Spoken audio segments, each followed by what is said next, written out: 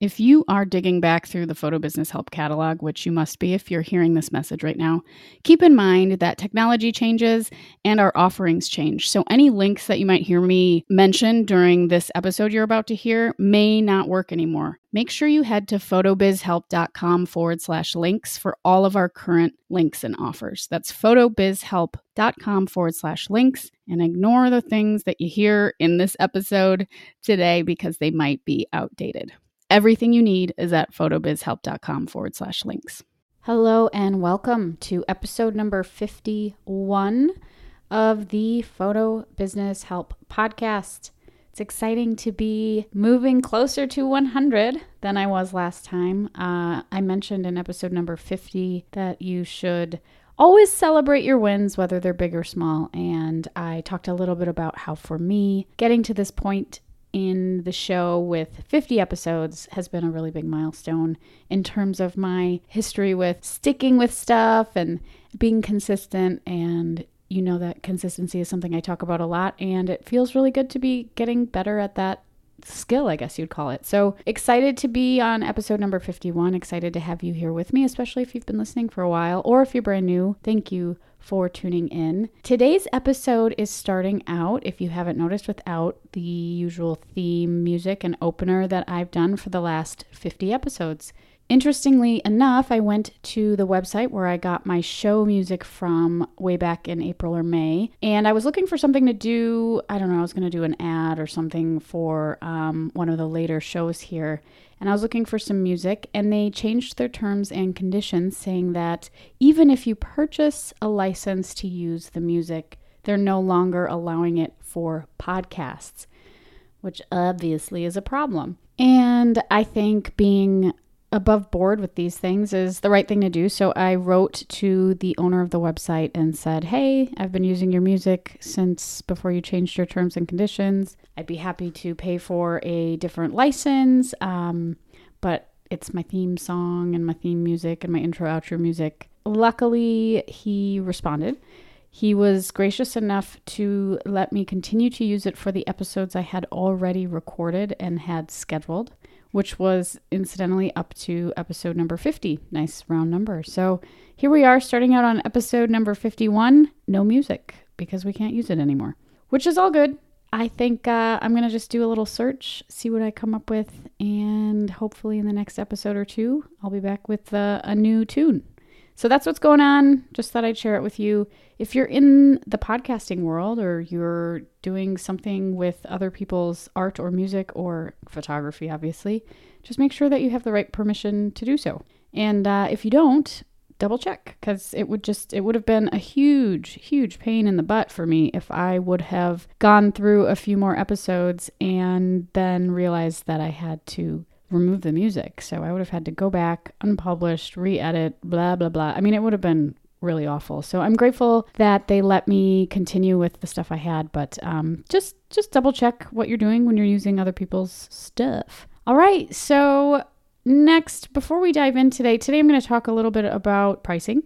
We're not going to go super detailed into it, but I do have 3 tips that are really helpful when it comes to having a better pricing structure. So we're going to dive into that. But first, I would love to hear from you. So if you're listening to this either for the first time and you like it, or you've listened to a whole bunch of these episodes and you still like it, leave a review.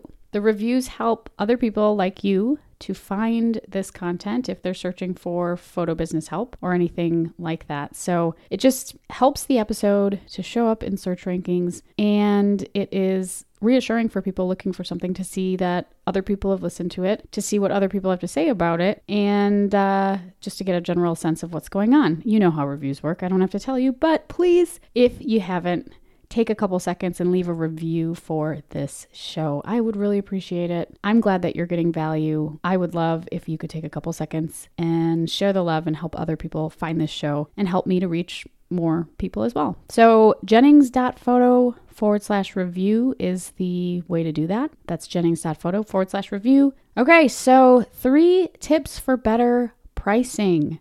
Number 1, I talk about this a lot, but it's the most important one. Know your ideal client. And why is that important? Because you need to know who you're pricing all of this stuff for? Are you working with people that are on a budget? Are you working with students? Are you working with really, really wealthy business owners?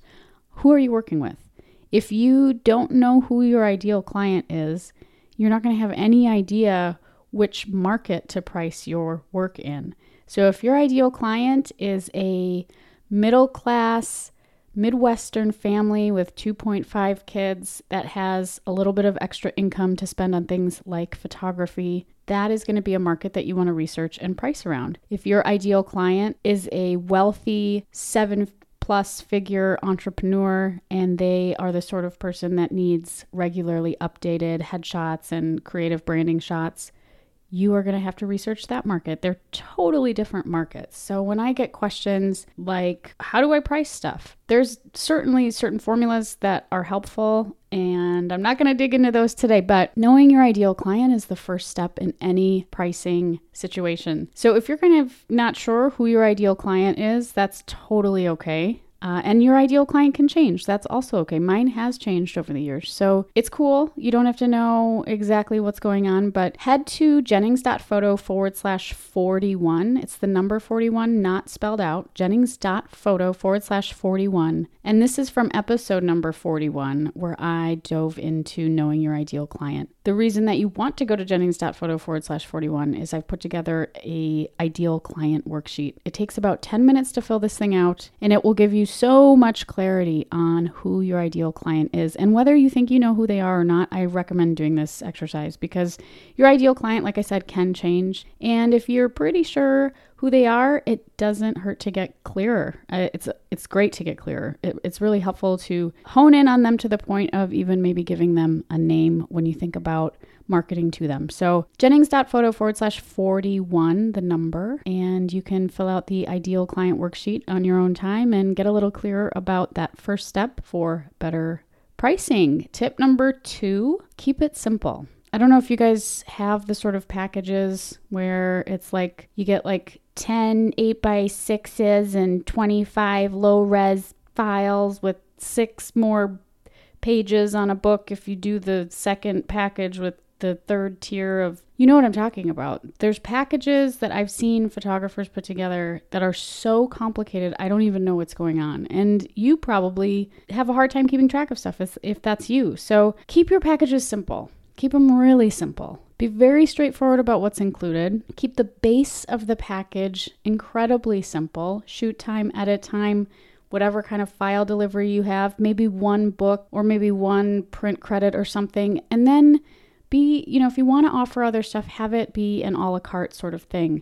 That's my recommendation when you're just starting out. If you're really familiar with your business model, if you know exactly how your pricing is going to work or you're doing in-person sales, that's a totally different thing. And experience will change the way that you do this. Ideal client type will change the way that you do this. If you're doing corporate clients, it's going to be a whole different thing. Either way, if you're writing proposals for big companies or if you're just doing packages for family sessions, keep them as simple as possible when you're starting out and see what people go for. Get a feel for your client before you start adding 6,000 bells and whistles that people can't even really keep track of. All right, final tip for better pricing. Target for the middle. What does this mean? It means start your pricing list. Generally, let's say you have 3 packages for a wedding. Start your list with the most expensive package on top, the most popular package in the middle, which is going to be a little less expensive, and your least popular and least expensive package on the bottom. There's a couple of reasons for doing this that have been studied. One is the initial sticker shock or price shock of seeing your most expensive stuff right away. Gives clients a bit of relief when they continue to scroll down and realize that the prices are going down. So that's just a psychological tip when it comes to showing people pricing.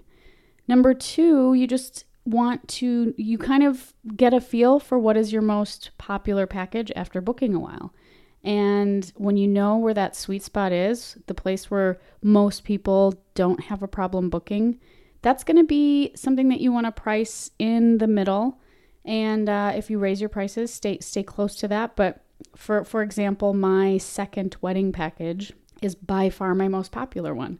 And there's psychology that says people tend to go for the middle for whatever reason. They don't want to go super expensive and they don't want to miss out on stuff if they go for the least expensive. So there's a little psychology to pricing things high to low and pricing things in the middle as well. So hopefully that helps you out. 3 tips for better pricing: know your ideal client, keep your packages simple, and then target your ideal package, your most popular package for the middle. Price around that. I hope this helps you wherever you are. Again, these are just basic sort of tips and ideas. There are a lot of different business models out there. There's a lot of different ways to price. When you get into corporate ad, commercial photography, you're usually putting together proposals for clients every single time. You're not just sending them a pricing sheet. So there's different things that apply, but this would be for lifestyle, basic headshot and branding, wedding, that kind of stuff. So if you're in that space, this should help you out a lot. Remember, you can go to jennings.photo/41 and check out episode number 41 if you're not really clear who your ideal client is. That should give you a little bit more clarity around that too. So thank you for tuning in. Always glad to be here chatting with you. I'm here every Tuesday and Thursday here while I'm in the internet podcasting space. Every Tuesday and Thursday for right around 10 minutes or so. And I'll be back next time. Remember, in everything that you want to achieve, consistency is key.